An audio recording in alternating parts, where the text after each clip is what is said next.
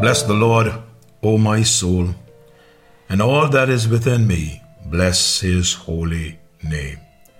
Pleasant and good day to each and every one of you. Trust that you're having a great day in the Lord, and that these devotions would encourage your heart as you step out and serve the Lord today.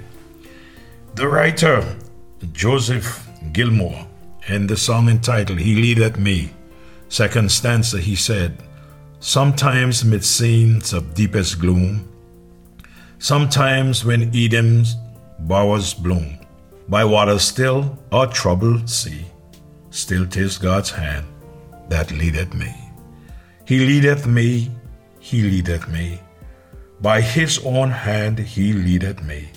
His faithful follower I would be, for by his hand he leadeth me. I am so glad that we can testify to the fact that it is God that is leading. And I trust that as he leads, that we will follow. Let's get back to Nehemiah and go to chapter 5 this morning. Last morning, we did not get very far.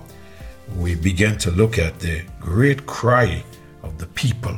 And in chapter 5, verse 1, the scripture said, and there was a great cry of the people, of their wives against their brethren the Jews, for there were that said, we, our sons and our daughters, are many, therefore we take up corn for them, that we may eat and live.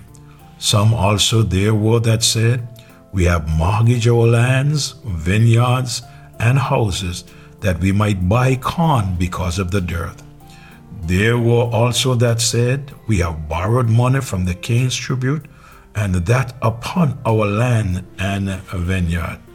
Yet now our flesh is as the flesh of our brethren, our children as their children, and lo, we bring into bondage our sons and our daughters to be servants, and some of our daughters are brought unto bondage already. Neither is it in our power to redeem them, for other men have our land and vineyards. And I was very angry when I heard their cry and these words. Yes, let's pick up and see what's happening with the children of Israel. They're walking on the walls, trying to build up the wall of Jerusalem. I closed last morning by saying to you that it was a great cry of the people. And we read from Nehemiah chapter 1 and verse 5, and then shared with you some different portions of scripture that how the people were involved in the work, and now they have reached the place they're walking, but boy, they're walking under stress. What caused the stress? Why were they crying? They faced a food shortage. Look at verse number 2. For there were that said, we, our sons and our daughters, are many, and therefore we take up corn for them, that we may eat and drink. They were facing this shortage of food. Their men were lamenting, and their wives joined them also in lamenting about what was going on. They said they need grain, they need corn for their families to keep them alive, along with their children. They probably did not have grain because of the rain. Just maybe they were not able to reap anything because there was a drought. This may have been because of the neglect of God's house. And you know, that's something that we all must be careful with. The neglect of God's house. In Haggai, chapter number 1, verse 9 down to verse number 11, notice what the scripture said. Ye look for much, and lo, it came to little. And when ye brought it home, I did blow upon it. Why, saith the Lord of hosts? Because of mine house that is waste. and ye run every man unto his own house. Therefore, the heaven over you is stayed from dew, and the earth is stayed from her fruit. And I call for a drought upon the land, and upon the mountains, and upon the corn, and upon the wine, and upon the oil, and upon that which the ground bringeth forth, and upon men, and upon cattle, and upon all the labor of thy hand. What am I saying? I'm saying it is possible that they were going through this tough time based on the word of God found in Haggai chapter 1, verse 9 down to verse number 11.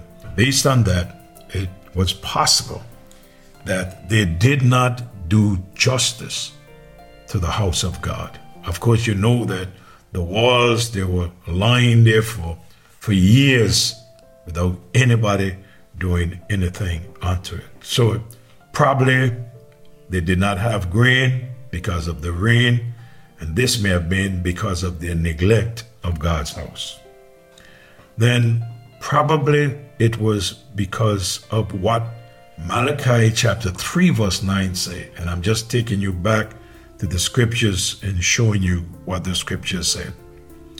He said, ye are cursed with a curse, because you have robbed even the whole nation. It is possible that they did some injustice to God when he blessed them. They refused to return to him what was his. And the scripture here now saying that in Malachi chapter 3 verse 9, that those who are cursed with a curse. Now probably it was the work on the wall that caused them to stop looking at their crops. They had committed themselves to doing the work of the Lord, and it's just possible that they were so busy doing the work of the Lord that they neglect looking at their crops that would maintain their family. They had to buy grain from others. We understand from verse 3 of Nehemiah chapter 5, he said, some also there were that said, we have mortgaged our lands, vineyards, and houses, that we might buy corn because of the dirt. So they went ahead and they had to buy from others. To get the grain from those who had, they had to buy it. And you know, if you're buying from some kind of fund that you have and you're not putting back in the fund, it won't be long before you won't have. So how were they buying? They did not even have money. They were mortgaging what they had to buy food to eat. They came out of Babylonian captivity poor without money. So they were captured down in Babylon, and when they were released as poor people without money. Those who had land had to mortgage their land to get corn. They mortgaged the vineyards, they mortgaged the vineyard houses for food. Notice things really got tough with them. They had to pay their taxes to the king. Now, to pay their taxes, they had to borrow money from their fellow Jews. You can see that things are really rough with these folks, but they are building the wall. Again, they had to mortgage their land and their vineyards in order to get money to pay their taxes to the king. And then they had to pay high interest rates, and that is one of the things that really got Nehemiah's attention. This interest rate that they had to pay. And if you notice carefully, who charged them the interest rate?